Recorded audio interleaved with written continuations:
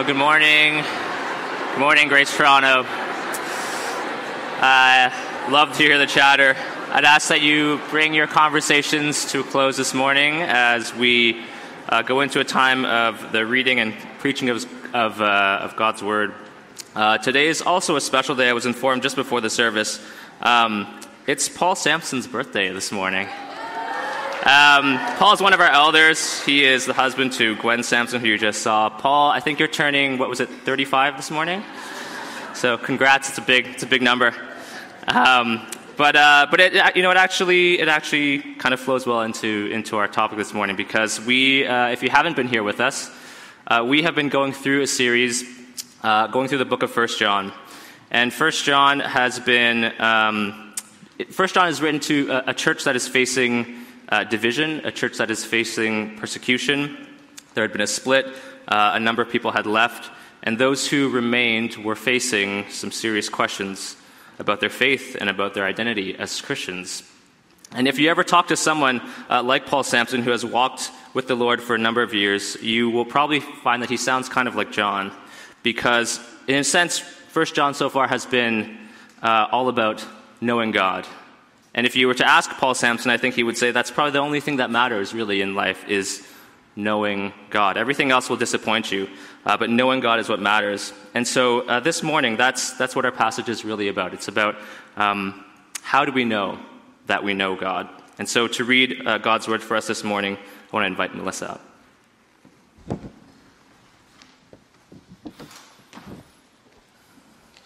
1 John chapter 2, verses 29 to chapter 3, verses 1 to 10. If you know that he is righteous, you may be sure that everyone who practices righteousness has been born of him. See what kind of love the Father has given to us, that we should be called children of God, and so we are. The reason why the world does not know us is that it did not know him. Beloved, we are God's children now, and what we will be has not yet been appeared. But we know that when he appears, he shall be like him, because we shall see him as he is. And everyone who thus hopes in him purifies himself as he is pure. Everyone who makes a practice of sinning also practices lawlessness. Sin is lawlessness. You know that he appeared to take away sins, and in him there is no sin. No one who abides in him keeps on sinning. No one who keeps on sinning, and he cannot keep on sinning because he has been born of God. By this it is evident who are the children of God and who are the children of the devil. Whoever does not practice righteousness is not of God, nor is the one who does not love his brother. This is the word of the Lord. Thanks be to God. Thank you, Melissa.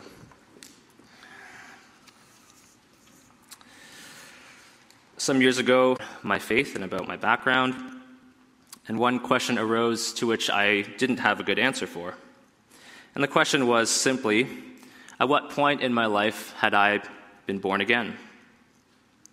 Now, I'd heard the term being born again before. I grew up with Christian parents. I grew up in a Christian home. I grew up going to church almost every Sunday of my childhood. I was pretty sure that I was a Christian. But this question of being born again, this idea of supernatural birth, I thought, well, that was for perhaps some other people who were outside of the faith. And I had never really considered it to be applicable to me. So the first point is the need for righteousness. The second point is the seed of God. And the third point is that we are freed to behold. The need for righteousness, the seed of God, and freed to behold. Up until this point of the letter, John has been giving us a lot of statements about how we can know God. He talks about sound doctrine. He talks about character change. He talks about discipline, doing right. But at this point in the letter, he brings forth a point about why it is that we can know God. He says in verse 29 that everyone who practices righteousness has been born of him. Now, righteousness, in the biblical sense, essentially means doing right by others. It means living in right standing to God and to your fellow humans. And it's interesting that the way John writes this in verse 29, he says, everyone who practices righteousness, everyone who... I think what John is trying to do is he wants his audience to think about what actually is true righteousness. Doing right as the Bible teaches, which I think is only possible by a human who has been born again. John's wording actually provides a corrective to this idea that everyone, regardless of their religion or absence of religion, is essentially good, is essentially able to do good, to do right. Because what John is saying here is actually no.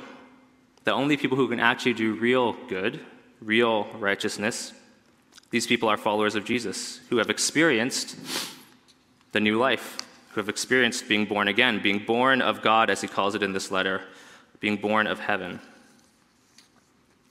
Now, some of you here are probably thinking, well, that's simply not true. There's lots of good people out there. There's lots of people who I know who aren't Christians, people who I work with, people who I see on the news, people in my family. So special when it comes to real righteousness. So I want to explore that for a moment. Let's consider Jesus' teachings on what it means to be righteous.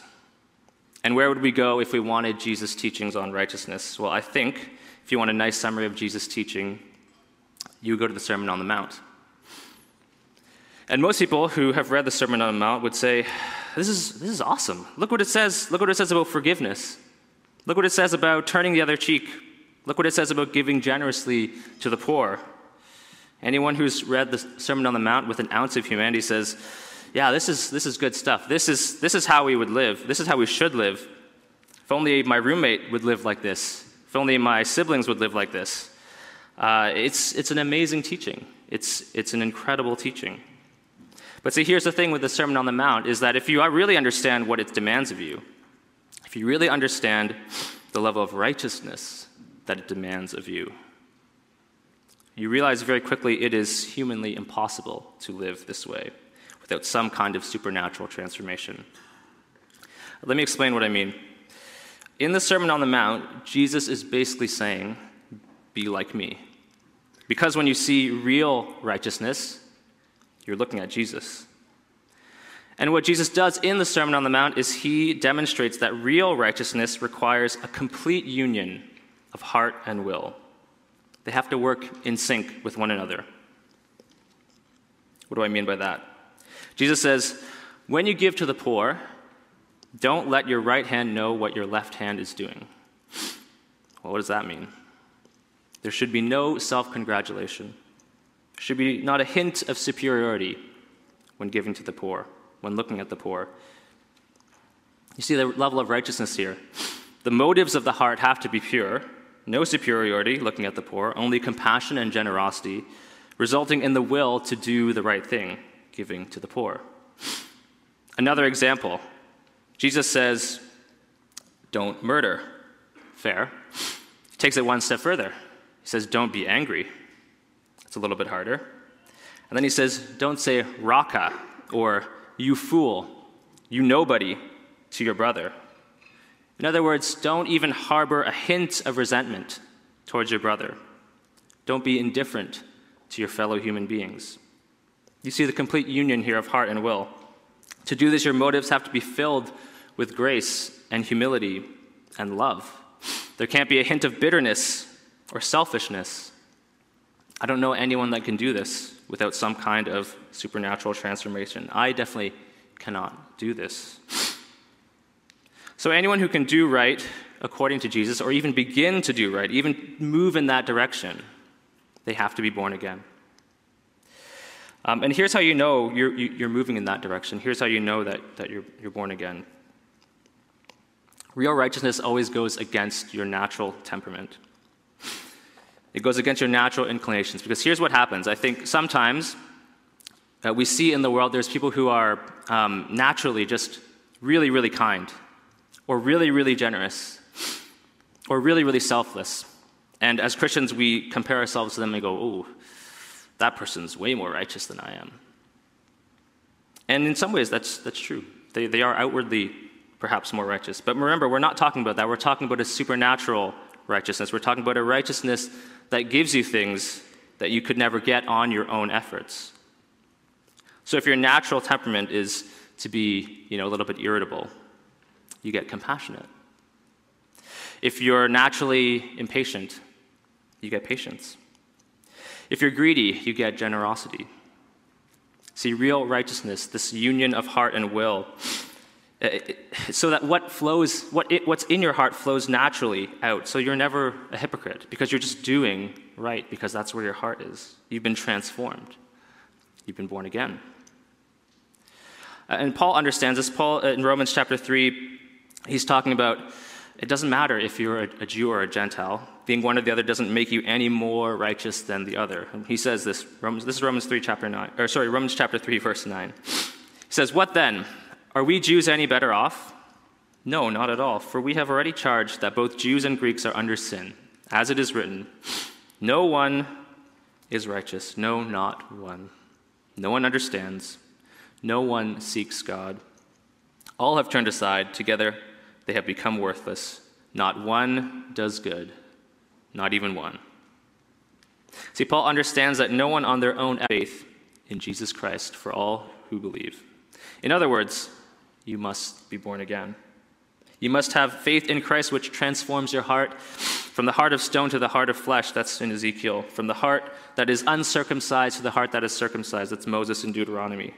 The heart that knows what is good as defined by God, and the will to do that good. Everyone. So it's impossible to be righteous without being born again. And likewise, doing right, real righteousness, is a result of being born again, or being born of God, as John says. That means that there's only one kind of Christian in the world, and that's the Christian who is born again. So if you were like me, perhaps, and you grew up going to church, and I thought, yeah, I'm a pretty good person. I'm pretty moral. I think I follow Jesus pretty well. I don't think I need this supernatural birth. If you feel that way, you're missing the point. See, if you don't feel the need to be born again, then clearly you aren't. Because if you've come to Jesus and you've recognized the need to be born again, you've seen and you've tasted the goodness and the glory of God, you've been made aware of your inability to do the right thing. You're holding up your life to the Sermon on the Mount, and you're saying, I can't do this. I want to do this. I want to do the Sermon on the Mount. I want to live this way, but I can't do it. Then you're like the Apostle Paul, who says, "For I know that nothing good dwells in me, that is, in my flesh. For I have the desire to do what is right, but not the ability to carry it out. For I do not do the good I want, but the evil I do not want is what I keep doing. And if I do what I do not want, it is no longer I who do it, but the sin that dwells within me." Have you ever felt that way, Christian? Have you ever felt that tension? It's a good thing to feel that tension. Because guess what? It's already happening. You're being born again. Because you're not capable of seeing your need to be born again unless God is already opening your eyes to the work that he's doing in you. See, when you're born from God, John says God's seed is in you. God's seed is kind of like the spiritual DNA of God, if you will. It's been planted in you. And what happens is, when you're born of God, you start to grow in the family likeness of God in all righteousness. As many of you know, Helen and I became parents a few months ago, and a funny thing happens when you have a baby. Everyone starts coming up to you, and they just start telling you which parts of your baby resemble which parent. And you don't have to ask them to do it. They just tell you, right? "Oh, she's so cute. Oh, she's got Helen's eyes. Oh, she's so adorable. Oh, she looks exactly like Helen." And I'm like, okay, she's got some of my DNA as well, I think. No, it's good. It's good that she looks like Helen. See, children, as they grow, as babies grow, they start to resemble the family likeness. They start to resemble their parents because their parents' DNA is in them. And so it is with the children of God. If you're born of God, if you have his spiritual DNA in you, you will start to grow in his likeness. Everyone who does what is right is born of God. That also means that everyone born of God does what is right. Now, a word to the Christian here, because This is something that I think many of us struggle with. This is something that I struggle with. You may doubt your status as a child of God at times. You might be struggling with the same sins. You might be feeling like Paul. You want to do the right thing, but you just keep doing the wrong thing. You feel like you're the opposite of righteous. You wonder if you've actually, really, truly been born again. Let me encourage you, because the fact that you're aware, the fact that you're worrying about your sin, the fact that you're grieving it, the fact that you're wondering if you've actually been born again, the only people who do that are people who've been born again. The capability to even do that is evidence of God at work in you. So if you find yourself struggling, you find yourself in a cycle of sin and a pattern of sin, and you say, I can't change. I can't do it. John is saying you are settling for too little. You're settling. Do you know what's inside you? John is saying. God's seed is in you. Helen and I, we also love to garden, and we have grown a number of different vegetables and plants, mostly in my parents' backyard. And one of the most basic things about gardening, and I feel almost silly to say this, is if you start with a tomato seed, what do you get? Tomatoes. 100% of the time, you'll get tomatoes. You know what's in a cucumber seed? Cucumbers. You know what's in a pepper seed? Peppers. You know what's in a God seed? The glory of God. His pure, unfiltered, holy, glorious presence. And that can't tolerate sin. And that's inside you. Listen, it will burn away the sin in you. It is acidic. It'll eat its way through it if with enough time. So don't settle and don't say, I can't change. You can change anything. Look what's in you, John is saying. The seed of God is in you. You're born of God. This is what John says. This is what Jesus says. But here's the thing. Here's the hard part of this passage. Not everyone is a child of God, according to John. See, in the Bible, John outlines in our passage that there are two types of people. There are two types of DNA, if you will. You either have the DNA of God in you through Jesus Christ, or you have the DNA of the devil. And no one was clearer about this than Jesus. Jesus, in his day, he looked at his own people, he looked at the religious elites, and he said, you are not the children of God. In fact, you're children of the devil, and I actually see his resemblance in you. This is in John chapter 8. And so if you want to understand, because you're thinking, okay, what, like, are people walking around with like Satan's DNA? What does that mean? So if you want to understand what the essential DNA of Satan is, what the essential DNA of the devil is, you can go back into your Old Testament. You can kind of piece it together. It's a very cryptic story. It's kind of in the background. But essentially what it is I will ascend. I will grasp iniquity with God. I will grasp equality, with God. I will rule. This is in Isaiah chapter 14. I will ascend. I will grasp equality. I will rule. I will be God. And you can contrast that with Jesus' character as described in Philippians 2. I will descend. I will not grasp equality with God. I will serve. See, the DNA of the darkness is I am my own person, and I don't want anyone to tell me what to do. And so if you live your life this way, even in small amounts, I mean, you can craft your life living this way, and you can still be a very pleasant person on the outside. There are definitely ways you can do that. Here's the thing.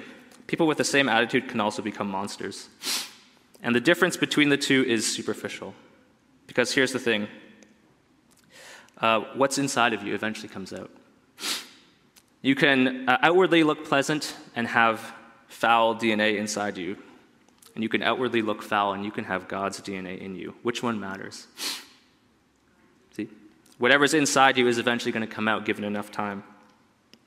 And so if you have the seed of God in you, you will bear godly fruit.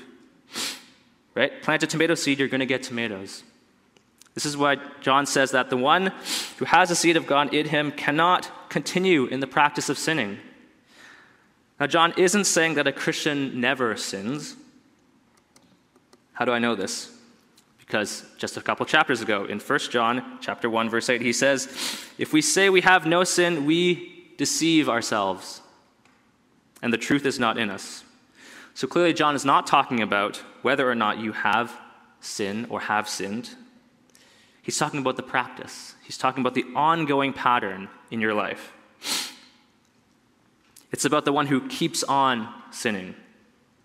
It's about the one who makes a practice of sinning that hasn't known God. And the one who is born of God cannot do this. Church, I would encourage you, look back on your life.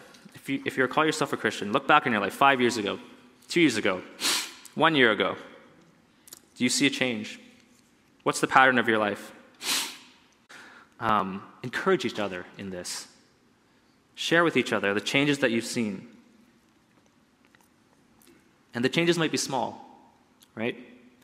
Growing in godliness, growing in righteousness, it's not a sprint, it's a marathon.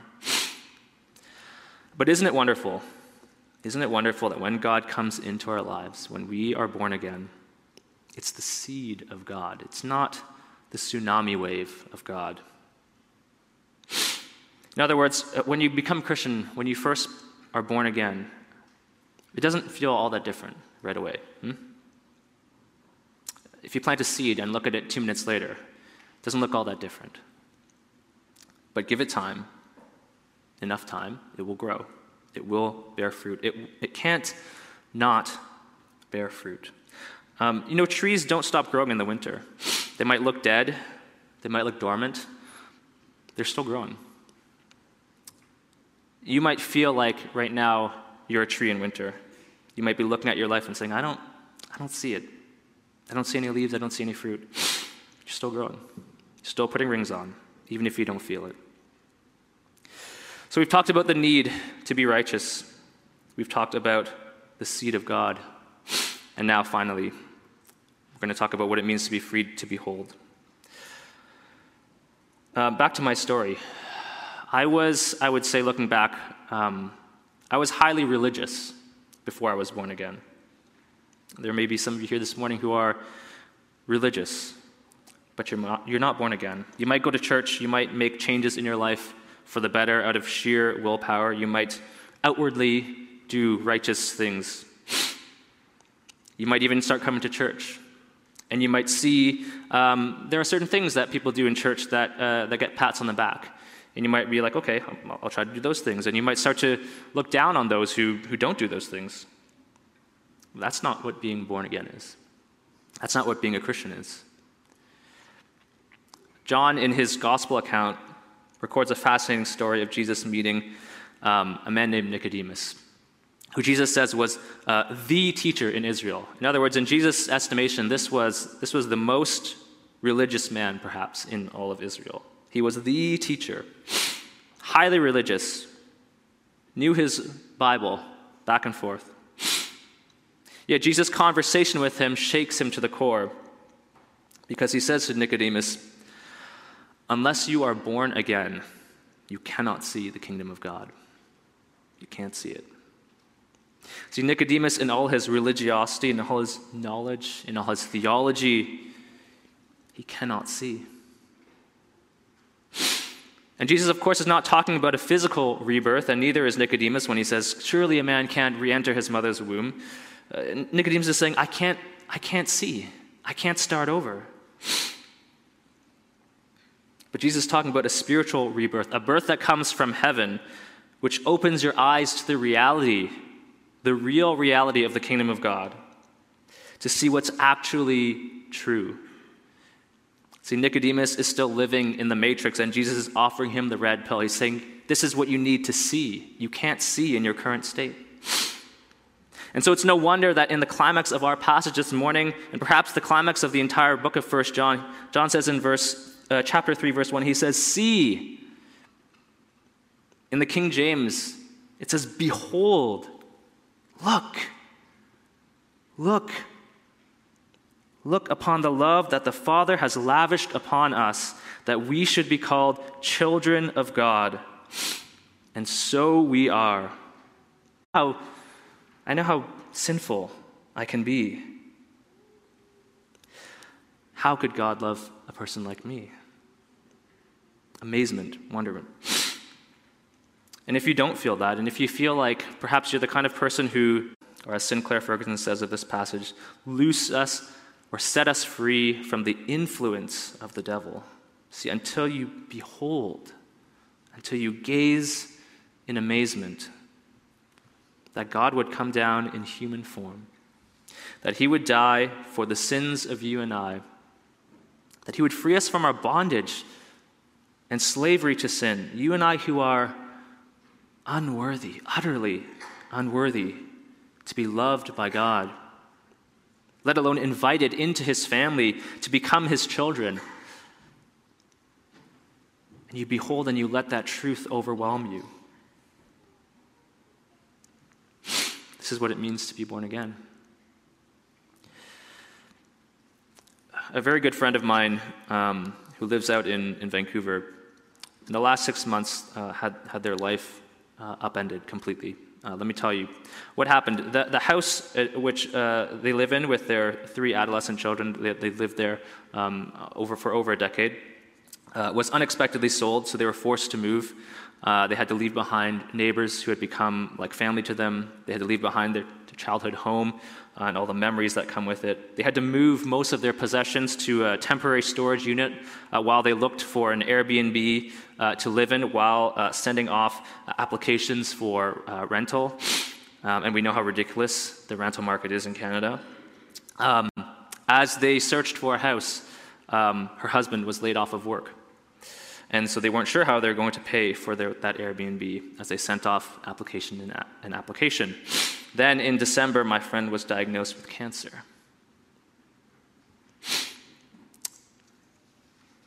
My friends, this morning, most of us here, we probably have a pretty good life right now. But things can change very quickly.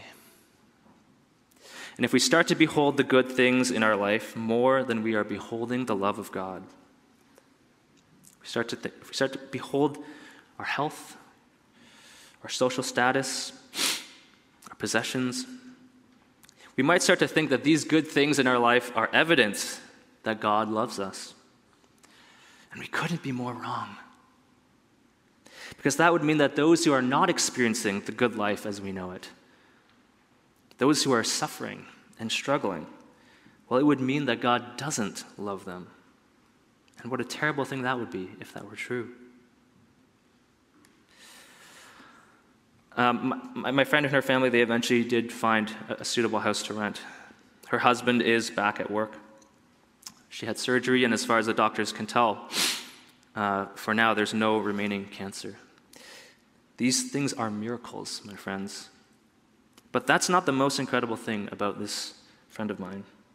What is incredible is as I watch them walk through a seemingly impossible situation, what did I see in them? Well, I'll tell you what I didn't see. I didn't see any resentment towards God. I didn't see any questioning of his love. I didn't see any sense of superiority, thinking that God owes them a good life. No, what I saw was faith and trust and love for God.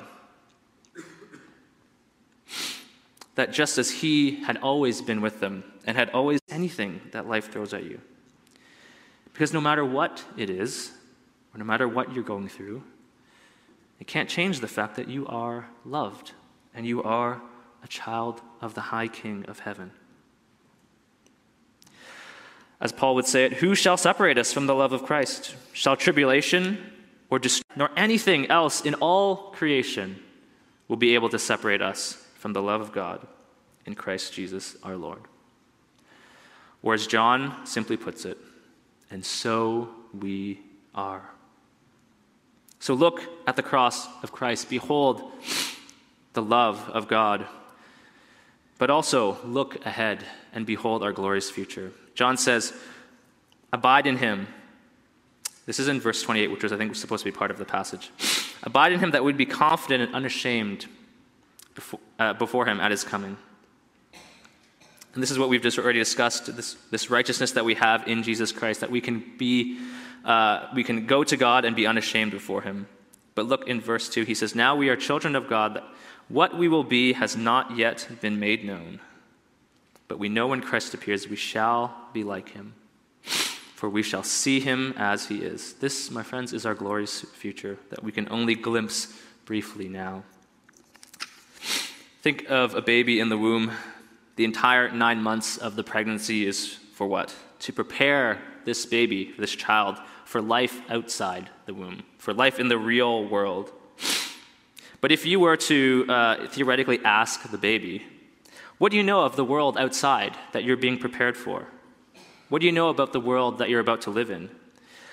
What would it know? It would know nearly nothing. It wouldn't even know what light is. It wouldn't know the beauty of a sunset or the cool touch of a sea breeze. It wouldn't know the sweetness or tenderness of being loved by another. It wouldn't know the juicy and crispy perfection of fried chicken. It doesn't know anything.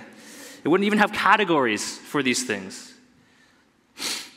But perhaps it would know the faint whisper of mom or dad as they converse and as they share their already established love for this child and for how they can't wait to see them face to face. Friends, this is our destiny. In the new creation, in the new heavens and earth, it will be beyond any categories that we have for in this life. Whatever goodness and beauty and joy we experience will absolutely pale in comparison to what we will see and to what we will be when we gaze upon the face of Jesus in all glory and majesty.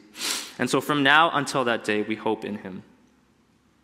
We hope in him. We let the seed of God do its work, eating away at our sin, making us pure just as he is pure. As John says, this is eternal life, that we may know the Father. Know the Father, not know of the Father, know the Father, the only true God, and Jesus Christ, the one whom you have sent. This is what you have if you're a Christian and you've been born again. This is what God graciously offers to you if you have not yet come to faith in Jesus. Friends, we only live once, but we can be born again. Let's pray. Father God, we thank you that we can call you Father. We thank you that we can know you. Thank you for the love that you have lavished upon us, as John says. Love that is nothing that we could be worthy of, yet you have given it to us in your Son, Jesus. God, we pray, Lord, that you would help us as a church to be people who would do right by others, but not just to do it outwardly, but to actually have experienced the transformation of our hearts and our wills to be aligned with you.